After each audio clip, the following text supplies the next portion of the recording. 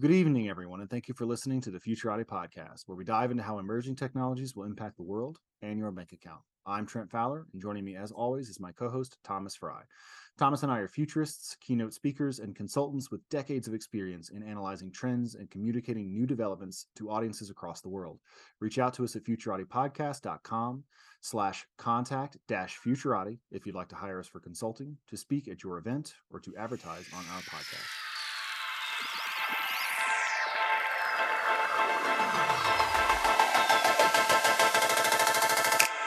Thomas, we just wrapped up a fascinating interview with Roger Spitz, who transitioned from investment banking to trying to use complex systems to determine the future course of the world. So, rather a large step. How did you feel about the conversation? I thought it was absolutely fascinating. But then again, I love geeky conversations like this. So this,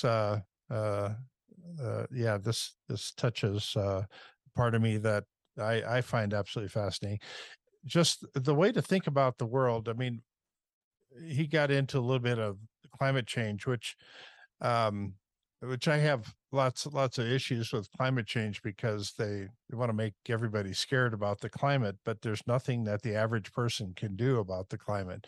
Um, it's if they made it about pollution, we all know what to do about pollution. Mm-hmm. So anyway, his the way he was talking through it, I thought was very helpful.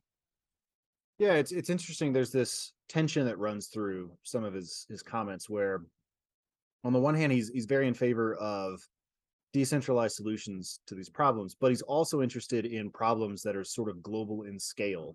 And so I thought it was very fascinating to listen to him talk through some of those issues and his approach and the different tool boxes that he pulls concepts from to try to grapple with those. And we didn't get into it a whole lot, but I think that's something that futurists have to think about as well.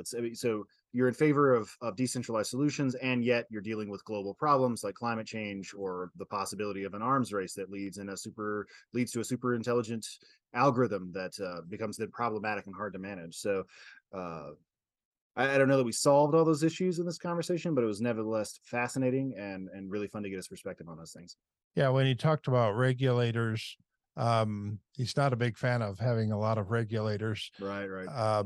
But as I think through this, we're moving into a more and more complex world Mm-hmm. ahead, and at the same time, we're automating lots of jobs out of existence. So I actually think the job of a regulator or a monitor, I think that's going to be one of the dominant positions that's out there. It'd probably be called something different, but that's essentially what the people will be doing. Now, smart contracts, we're going to automate them too. We don't need the regulators. We're going to smart contract it. The whole government, the whole state's just going to be on the Ethereum virtual machine. So, Maybe. everybody, we hope you like this interview with Roger Spitz.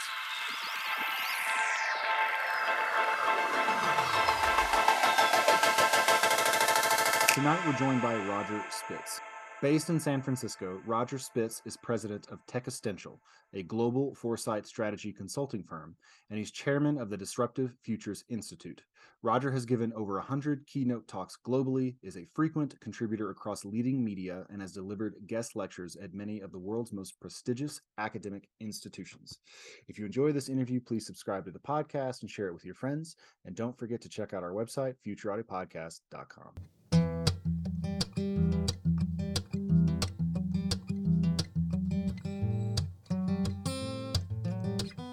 Roger, thanks so much for coming on the Futurati podcast. It's my pleasure. Great to see you guys. Tell us a little bit about your background, your interests, and what brought you to working on the problems that you're working on today. So it's a it's a long journey, but I'll give you a shorter version. I spent 20 years as an investment banker advising companies and boards and their shareholders on the most strategic deals, M&A, venture capital fundraisings, IPOs, and the like. And that was great. It was forward thinking and strategic, or so I thought. But over the years, in particular, when I got to San Francisco 6 years ago, I went down a rabbit hole, which led me to complexity, systems thinking, futures, foresight, and those kind of things, and decided to actually spend my time full time thinking about more systemic change than kind of more transaction by transaction. So I broadened and deepened my focus on the future. We've all been down that rabbit hole. Talk to us a little bit about Talk to us a little bit about your methodology. So you said that you were in investment banking, you advised these people strategically, but then retooled later on by studying futurism and complex systems specifically. So I guess walk us through your process. How do you think about systemic change? Sure. So I mean, I guess probably as most or many foresight practitioners, I spent a lot of time, on complexity and a number of aspects. But really, from a toolbox perspective, I think the futures and foresight field has been helpful. So, one of the areas I spend a lot of time on is climate and sustainability. I spend a lot of time both on the technology AI side as an investor or on boards. I'm on a sustainability climate intelligence council of a company called Service, and do various other things around disclosure, governance, and ESG. And the way I approach all these topics for systemic change in our complex world is literally thinking about systemic change, going back to Donella Meadows. So thinking about, what are the levers for change? How is a particular situation or company or whatever focus I'm having, addressing the systemic change and the strongest levers of change, at what levels are we affecting change?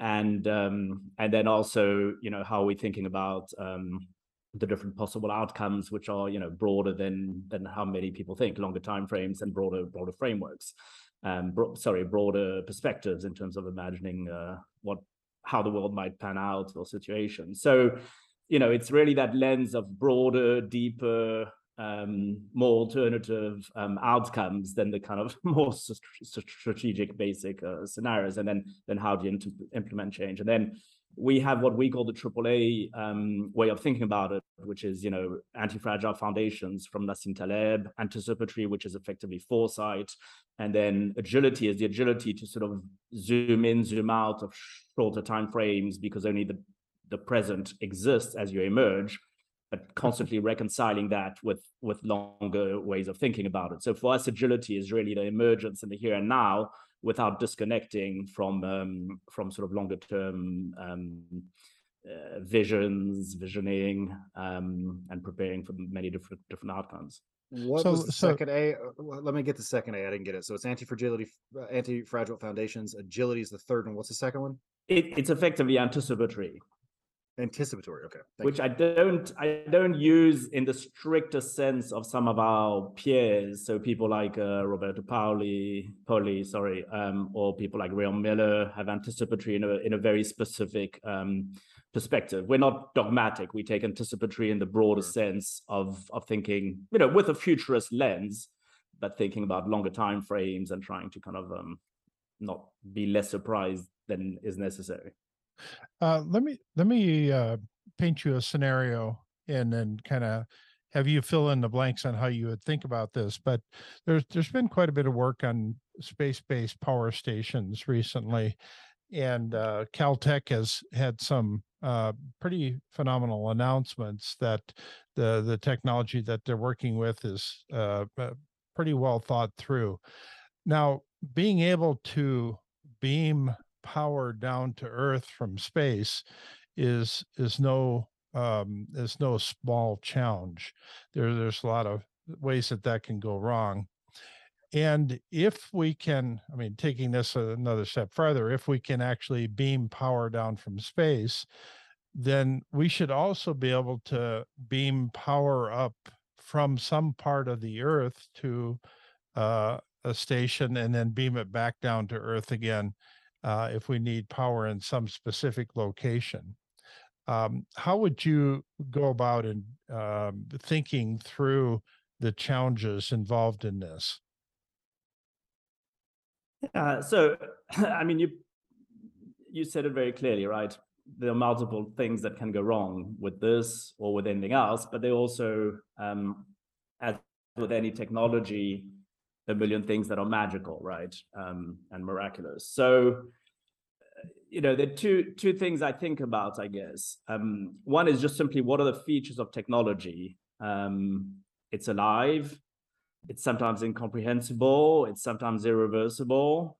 It's sometimes unpredictable. So trying to think about some of those features and thinking about dissecting to make it maybe less incomprehensible, even though it's a feature, to make it slightly less, or to understand what milestones it might reach in terms of reversibility, to understand that it is unpredictable, and therefore that we can't just rely on specific outcomes, which I imagined at the onset. And as you do that, I think the way, you know, I spend time on different situations, either as an investor or on boards, and that is really just thinking about, you know, what can you anticipate, and what and how do you monitor things, and then as you're picking up things that evolve and things emerge, what can be done to mitigate things. And so on the anticipation, I think it's that distinction between unintended and unanticipated consequences. We use that dichotomy in terms of things that maybe you could anticipate and think about, and often alignment and incentives and a number of governance tools can help you make some distinction between what is anticipated versus unintended. The purely unintended, you can't, you know, necessarily anticipate, but some things you can. And we almost take a reverse engineering aspect to the Clayton Christensen jobs to be done. So we call it sort of the jobs not to be done. What are the specs for the things that you wouldn't want the technology to do, and how do you sort of think about those? Now, invariably, you're not going to think about everything, and that's precisely the unpredictability and certain other features of innovation, novelty, technology. And so you need to then monitor, right? So in the monitoring, it's, you know, who's monitoring? What are the potential tipping points that can make it, you know, certain milestones become irreversible? Are you taking a systems approach to monitoring for the indirect and next order consequences? So it's really taking that filter of monitoring, you know, whether it's the futures, you know, the futures cones, or the, what's it called, from Jerome Glenn, you know, the first, second order, third order implications, and that, and futures wheel, I'm sorry, end of the afternoon for me, evening for you. But so you're taking that futures wheel to really think as broadly as possible, but also the systemic elements around, you know, especially alignment and incentives, and who's actually accountable for the monitoring, who is, you know, independent, capable, and what might be irreversible. So in that case, you're looking for, you know, anomalies, digressions. You're looking for the you know, to embed feedback loops into the monitoring itself. And then I guess the better you are at monitoring, and the better you are maybe at thinking about certain things that can be maybe anticipated, then the better or more effective any potential mitigation, because invariably there is unpredictability, invariably it is novel, and invariably there will be surprises. So that's important, that monitoring feedback loop for the mitigation. Yeah, well, with a technology like this, the Ukrainian war has created a lot more urgency for getting power to places that are difficult to get power to. So a good friend of mine who's a space expert, he said that if you're beaming power down to Earth, if you're not going to harm the birds and the bees and the butterflies with the beam that's coming down to Earth, then it probably isn't going to generate any power. And so there's that aspect of it as well. How dangerous is something like this? And so I guess that would fit well in your model there. Yeah, and you know, it's quite interesting that you bring up the technologies and the Ukraine war, because, and although it's not the same use case you're describing, Thomas, I think when you look at some of the decentralized models and the, you know, Earth observations, when you look at the Elon Musk setup of Starlink and that, and you know, it's fascinating. I mean, of course, there's a very kind of tragic context, but it's fascinating from a kind of resilience and anti-fragility perspectives. That kind of model. Now, admittedly, it's not necessarily as potent directly as what you're describing, right? So there's a different consideration. But just as an aside, it's really fascinating to see how threatened the Chinese are with the decentralized models that you can't kind of basically tamper with. And at the same time, how the US DoD are spending a lot of time checking that their own future and investments in their own systems are kind of have certain of these more decentralized systems than that. But to come back to the point around how are the impacts and that ultimately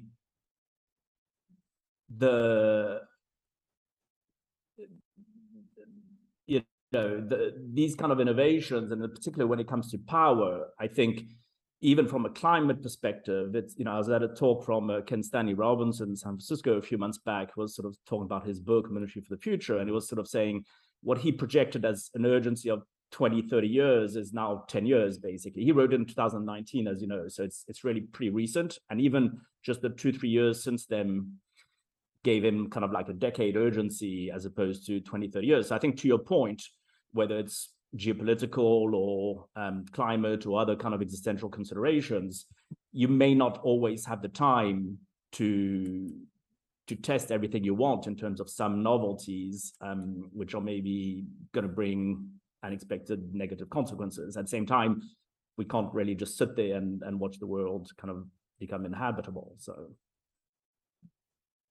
yeah, so do you build models of these industries?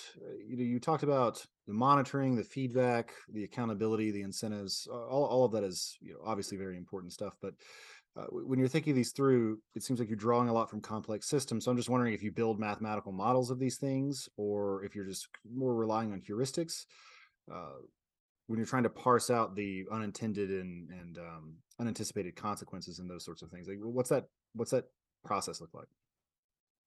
Sure. So just to be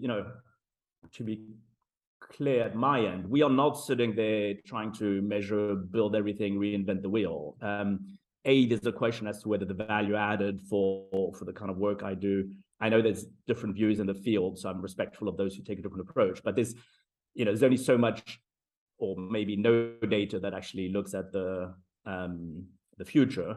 So the idea of modeling, if I work for Service, who's focused on climate intelligence, they have 100+ post PhD scientists, etc., and they're taking the best science-led models and statistics and neural networks, etc., that exists, and they're doing their kind of job around them. Now, when I'm thinking about advising them or working on the Climate Intelligence Council or other things, I don't necessarily have to be the one that's building a model for that. So I think in the monitoring, I think it's the same with, if you think about, just to be very concrete, if you think about climate and energy transition, the way I think about monitoring is spending time looking at SEC disclosure around ESG and climate, for instance, and what companies might have to do, what might be helpful, not helpful, what levers of change that kind of disclosure might have versus other initiatives, and looking at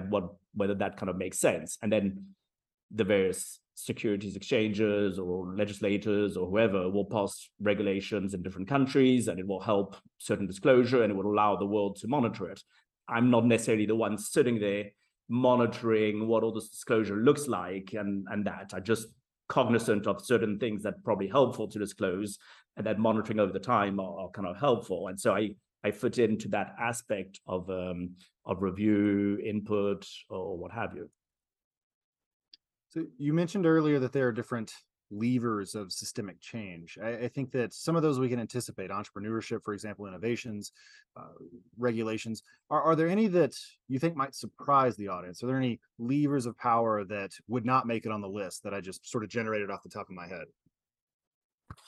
Yeah, listen, it's an interesting question, and a lot of the discussion can revolve around semantics, right? So maybe we always have a broad set of listeners. You're both focused on fascinating things, and which are much broader than just foresight and futures, covers technology and all kinds of elements. So just maybe for those who are less familiar with the sort of terms I was trying to use, what I mean by systemic change and levers for change in complex systems is referring to the levers for change, which Donella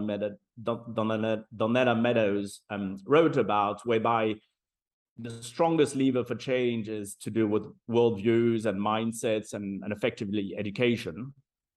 And then there's a very important lever around structures. So, for instance, regulation is less effective as a lever for change than education, for instance. And then the levers that are around disclosure or monitoring, and that is less effective than the structures themselves. And then there are a bunch of things above the surface, like a press release saying, I'm going to do wonders to the world and not emit carbon and save the world. That is pretty much worth nothing as a lever for change. So I think in terms of the levers for change, just really thinking, below the iceberg, what is, supporting mindsets? What is supporting the assumptions we make about the world? What is supporting the worldviews you have? And that's education in the broadest possible sense, including, governance and leadership teams and that. And then if you change the regulations, that is a strong lever. So these can be subsidies or tax or a million different things. And when I say, again, regulations and structures can also include incentives. Incentives determine outcomes. So what do incentives look like? How do and then the monitoring and the disclosure of that is a strong lever for change, but not as effective as the structures or necessarily kind of the education side. So that's what I mean by that. So when you're looking at a situation like take a new technology, take what Thomas described earlier, the question for me would be, Thomas framed it with a specific question around how do you monitor it? How do you think about it? But one of the aspects, I'm interested in is it, especially here in Silicon Valley, where there's a lot of it, is it a point solution or is it addressing, systemic change? How does it fit and scale in a systemic complex world? And a lot of the things that might work in consumer lovely app or stupid gadget or whatever is just simply ineffective in a complex world and complex topics like climate or other things. The point solutions don't work. So that's when one goes back to thinking fundamentally about what is fundamental transformation, what kind of technology and rollout and effect can you have to affect change as opposed to be a nice gadget or point solution. Hello, this is Trent Fowler, co-host of the Futurati podcast. One of the most common pieces of marketing advice I've come across is to know your audience and give them what they want. One difficulty in podcasting is that it's actually pretty hard to do this. None of the major platforms give us any way to reach out to you, our listeners, to find out what you enjoy about the Futurati podcast and what you'd like to see done differently. So we've decided to record this commercial and ask you directly to reach out to us. Head over to futuratipodcast.com, go to the contact page, and drop us a line. Tell us about your favorite and least favorite episodes, what you'd like to see us cover in the future, and anything else you want us to know. We produce this show for you, and we want your advice so we can make it even better. Thank you. Yeah, you've been talking a lot about regulators, and it seems like with the latest crypto meltdown here that we're going to move into an era of a lot of regulators taking the forefront, try to wrestle some of the problems to the ground. I always find this kind of a curious topic because I don't know any 10 or 12-year-old kid growing up that says, yeah, I'd love to grow up to be a regulator. That's not a career path anybody aspires to go down. And I don't know anybody, any colleges that are giving a degree in being a regulator. So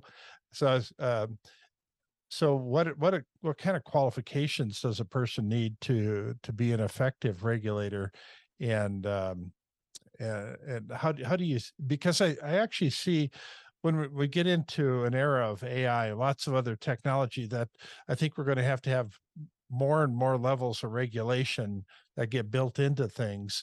How do you see this as kind of unfolding over the coming years? And do you subscribe to that line of thinking? Yeah, so again, just to kind of think about the different layers of the question, right? I think, first of all, I'm not necessarily advocating regulation or sort of suggesting it's a fix or anything. I'm just observing that in the different levers of change, the structures is a piece of it that is a lever that's important. In structures, you have policies, you have incentives, you have regulations, and a bunch of things. So it's one of the levers that kind of affect the way the world governance systems might be structured. So it's, again, not pushing for it or pulling from it, just, observing that it's a feature. Now, the second observation, which is probably the most important one, is that I fundamentally believe in a decentralized direction of the world. I think that if you look at the drivers of change and disruption, or and again, disruption not necessarily in a negative sense, we use it quite neutrally. It's not necessarily negative. Decentralization is definitely a feature of the way the world is going. And the third element of context when we think about regulation is that, in my humble opinion, when you're looking at a complex systemic world, it's not controllable by definition. So if you think about imposing control, rigid, hierarchical, or control structures through regulation for something complex, I don't believe that you can control that ultimately. I think it has a degree embedded of unpredictability and uncontrollability, both technology and complexity itself. So when you think about, for instance, to be concrete, people talk about legislating Twitter or Facebook or whatever. I'm not suggesting that 100% laissez-faire is perfect, although it's debatable that whether it's better. But what I do personally believe is that the way you took antitrust and regulation in the 70s or 80s for the rail industry or the telecom industry was probably more apt at the time, because it didn't have so many features of what is our complex world today, hyper-connected, multiple drivers of change, everything that makes it complex. And so if you made a change to the rail or telecom industry, maybe you couldn't anticipate or control everything, but probably it was more controllable.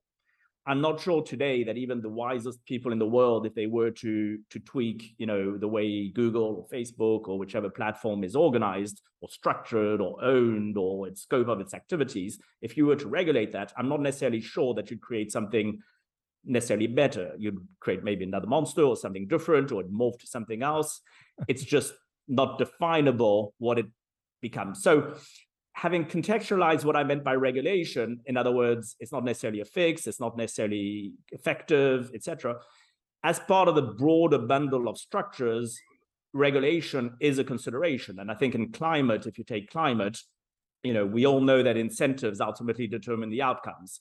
So if you regulate certain things that push certain incentives in a direction, maybe some of them are supportive of the changes that are required for companies to do what they need to do. So today, if you take the case of climate, for instance, and regulation. Today, you have basically cock industries and a bunch of heavy pockets and the oil industries, which are basically manipulating and, for want of a better word, lobbying or bribing the constituents which make legislations. They are basically, it's the Munger rule, which is the incentives determine the outcomes. They're being lobbied to legislate in a way that's favorable to the oil industry, and therefore that's not necessarily helpful. If you were to regulate certain other things, maybe that could point the world towards doing certain things that are more appropriate for the planet. And then if you monitor those and you incentivize correctly, maybe that doesn't hurt. Or at the consumer level, if you incentivize to buy something that's cheaper and that's more friendly to the planet, those are sort of subsidies that can be helpful. So in that context of legislation, for some it might mean kind of lobbying or what have you from a political perspective. But I think you can approach it from any aspect. I think today I'm seeing, youngsters, other people studying philosophy with a view of thinking about AI ethics. Is that legislation or just thinking ethically or philosophically about AI? There's an intersection with regulation, again, using it in the broader sense of what are the structures and the ways of thinking about, monitoring, anticipating, and potentially mitigating some of these things. So I don't see legislation as a particular, fix, nor as a particular perfect path. But I think around legislation, whether you approach it from law, from policy, ultimately, I think it needs to be multidisciplinary for these kind of complex topics like technology or AI. And therefore, I think you can go from it from an anthropologist or from philosophy or from, probably it should be addressed from a broad set of subjects. I think if I were to answer your question, Thomas, as to just go through a good law school and become, I think we'd have a problem, because I think a lot of these things are multi-dimensional, are complex, and precisely should not be approached from a kind of narrow, singular, cookie cutter approach of just studying law or what have you. Are you enjoying this episode of the Futurati podcast? If so, please like it, give the show a 5-star rating on Apple Podcast, Spotify, or wherever you get your podcasts, and share it with your friends. By far, the best way to help us grow is to spread the word on social media, which will expose our content to more people and help us continue to bring you interviews with world-leading experts in AI, quantum computing, cryptocurrencies, and so much more. Thank you in advance. Yeah, we kind of see in the conversations when Mark Zuckerberg was deposed how astonishingly lightweight many of the regulators were in their understanding of the underlying technologies. And I remember just watching some of those thinking, like, these are the people that are going to write the laws, and they just fundamentally do not understand this technology or how it works. And they would ask him questions, and you could see in a sort of like robot brain like thinking about how he wants to answer that question without being a jackass to sitting senators, where he couldn't believe that he was being asked some of the questions he was being asked. It's somewhat scary. He's like, well, Senator, that's not how the internet works. That's just, it's not big tubes, it's like data being transferred back and forth. To switch gears a little bit, you think a lot about technologies and the way the world is going. Are there 3 or 4 technological trends that you find especially worthy of comment, either because they're very promising or very scary? Yeah, look, I think so a few thoughts.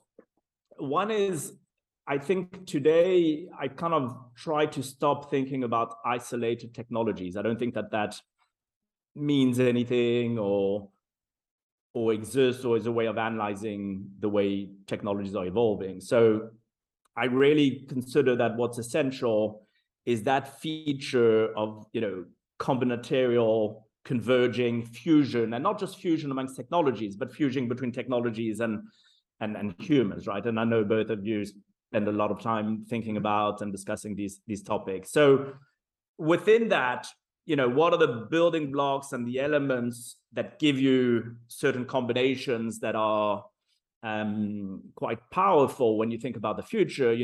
I guess it's anything to do with, genetic, nanotech, robotics, AI, cognitive science. It's really a combination of those things, including materials technology and that. So we feel very strongly that, the eye of intersecting is really an absolutely key word. It's that creates disruption and is a big driver of change. So I would say that the combination of all those, some people call them the GNRs or NBICs or whatever, genetic, nanotech, robotics, and that. So that's one element. And within that, there's a subset, just speaking about the obvious, which is neural networks and machine learning, right? Because I personally think the progress of that has reached an inflection point over the past 2 years, with partly because of natural language processing, so the kind of voice and understanding element, but also machine vision. So the combination of those two are probably quite powerful to bring certain things to the next level. The one area I'm surprised that the world isn't spending more time thinking about is really, the broader aspect of information. So, obviously there's disinformation, but it's really just bringing that to the next degree of understanding what information is. We call it inforruption, the disruption of information, as it's, weapons of mass disinformation. It's an impact on democracies. If you think about the elections that have just happened in the US, 2016, 2020, if you think about the Brazil elections, if you think about Brexit, if you think about the anti-vaxxers, if you think about European elections, it's 49-51. And that maximal polarization, the Russians were very good. They invented the word disinformation 100 years ago. So what a lot of people don't realize when they just look at Facebook and that is that they are puppeteers and these outside agents, outside actors, which are helped by polarization domestically. Russia, Iran, China are capable of doing things with information which have radical implications for democracy and many things.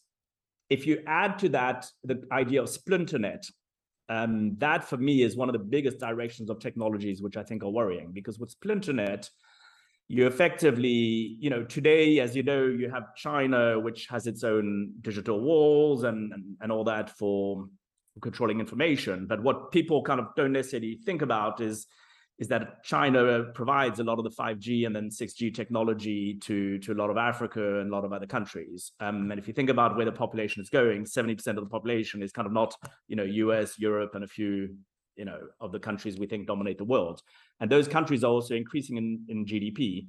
So once you start controlling alternative realities, or whatever you call it, you're no longer looking at just a few nation states that are putting a bit of, mess in certain westernized democracies. You're looking at potentially the control of big chunks of Africa, big chunks of Asia, parts of the Middle East, parts of LATAM, potentially with technology which has basically an alternate universe. And that has very significant ramifications on all kinds of aspects. So that's the second thing I would add, is the splinternet. I guess the third one is anything that touches the body, right? So whether it's brain-computer interface, or whether it's either kind of genetic CRISPR, I think all of those aspects I think are both dangerous and fascinating for the potential to cure diseases and that. But that's where I really use the word irreversibility, in terms of understanding what irreversibility could mean, at what point you need to think about it. And then it comes back to what we were discussing earlier around how do you try and anticipate certain things, monitor and mitigate, because once you have something that might be irreversible, the stakes are different. Do you need a dynamic and knowledgeable speaker for an event? Thomas Fry and me, Trent Fowler, are both seasoned keynote speakers, able to converse on a wide array of topics to audiences of all sizes and skill levels. Go to the contact page at futuraudypodcast.com to book Thomas or myself today, and let us apply our years of experience in public speaking to make your event a smashing success.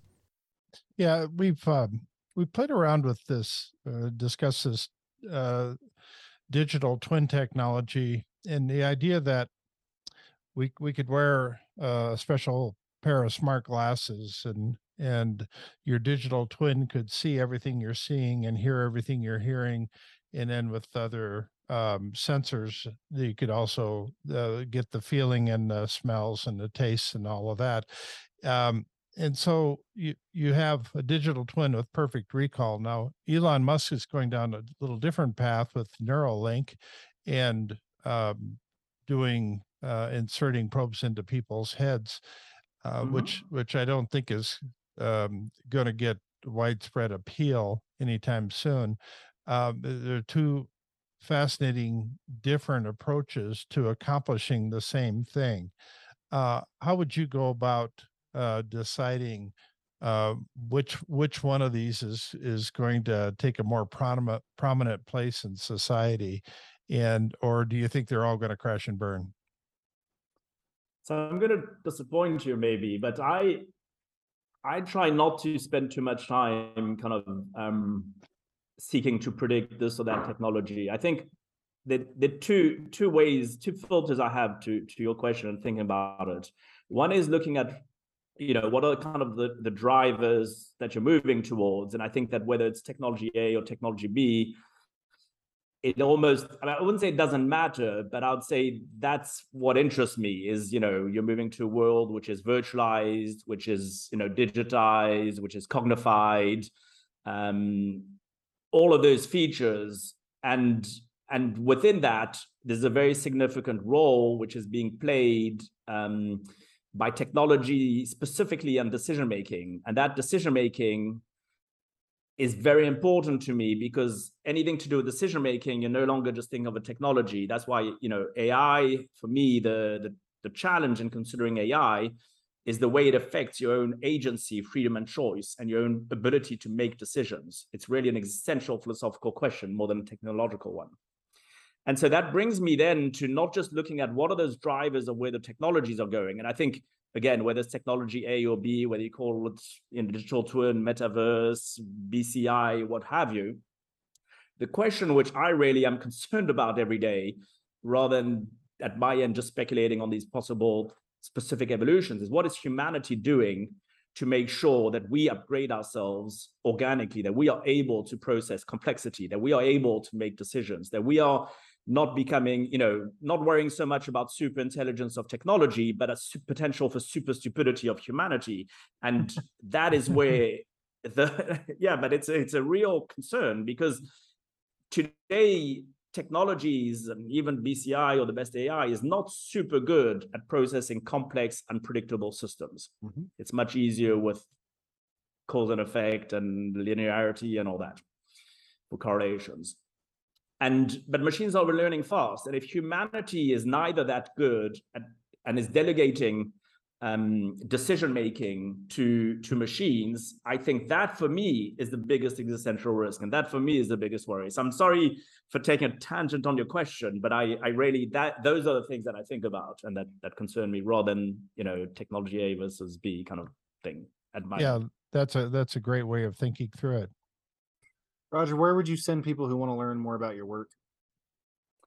Thanks for asking, Trent. Listen, we've just published a pretty massive 4 volumes on these kind of topics. Wow.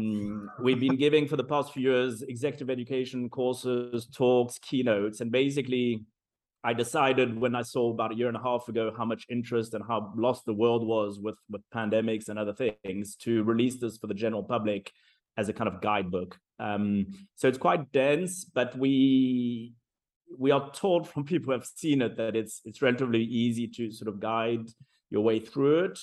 And so there's a website, which is the name of the book, which is Thriving on Disruption. It's called The Definitive Guide to Thriving on Disruption, the website called Thriving on Disruption. And basically it's available for sale, plus on social media, Disruptive Futures Institute. There's a lot of resources and we'll be, ramping that up. But just as a kind of closing comment, rather than, the big focus of the work is not so much this is what's happening and oh my God, or how wonderful or how scary. It's really that point I raised earlier, which is to understand the agency and the necessity for us to maybe rewire how we think about the world and to have the tools to do that. So we try to have a very significant emphasis on those tools and frameworks and mindsets which can help understand and be relevant in today's complex world, technological or otherwise. Fantastic. We will check all of that out and read all 4 volumes. Thanks so much for your insights and your views on complexity systems, complex systems, futurism, and all the rest. We really appreciate it. Fantastic. Great to see you both this evening. Have a great rest of the evening. Yeah, thank you. Ciao, guys. Thanks so much. Ooh. Okay. Still says recording. Is Zoom recording? Yeah, Zoom is still recording. Okay. Oh, excellent. Thanks so much, Roger. That was fascinating. Is that all right? Yeah, no, not too vanilla from your usual topics. I mean, I know you guys have these discussions all the time, so hopefully there were 1 or 2 things that weren't too redundant with your everyday. No. That was quite good. It's definitely consistent. So we're getting that answer where people are less interested in individual technologies and how they interact instead. That's come up several times. So that's a pretty common theme. We've had a couple of people who were interested in complexity theory and using it to try to understand and model the world. Model's not the right word, but to understand it and to shape it. And yeah, I thought your breakdown of technologies was interesting. The CRISPR and anything touching the body, offloading decision making. That's also something I worry about. I don't think we understand these algorithms well enough to do that. And yeah, no, on the whole, I thought it was very good stuff. Yeah. So where are you off to next, Roger? Generally, in terms of do you have a big project you're working on, or no? Thanks for asking, Thomas. I mean, I'm at the beginning of this because I've actually been following and known you for years, but until 3 years ago, I was full-time investment banking. I kind of lived on a plane.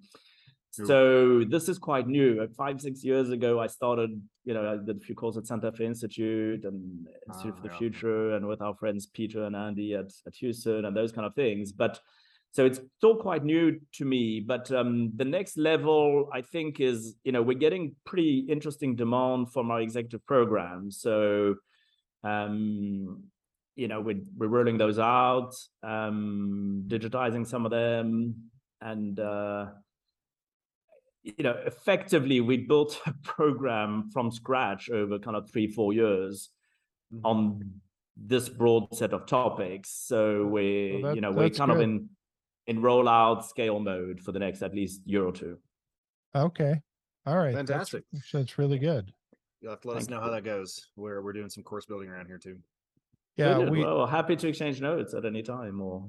Okay. Yeah. We've just come out with Future Like a Boss, which is acronym is FLAB. Yeah, FLAB. Yeah, that's love it. Intentional or not, but I don't know. Yeah. Well, fantastic. Thanks so much. So this is episode 119, and so you're probably this will probably come out this year. We're going to eat up some of the surplus over the holiday season because we're too far ahead now. So it's getting unwieldy and ridiculous. So I think you'll probably come out. If you do, it'll be December. It might edge over into 2023, but we'll let you know when it goes out, and you can promote it on your channels. Sounds great. And we really appreciate it. If you want to chat again, just let us know. No, I would love to. I mean, let's maybe do that over next, whenever you guys have time. But I'd love to kind of have a exchange notes for sure. Okay. Sounds good. Appreciate it, Roger. That's terrific. Thanks, Roger. Keep well. Bye-bye. Have a good one. Ciao. Thanks. As well. Bye-bye. This podcast is a part of the C-Suite Radio Network. For more top business podcasts, visit c-suiteradio.com.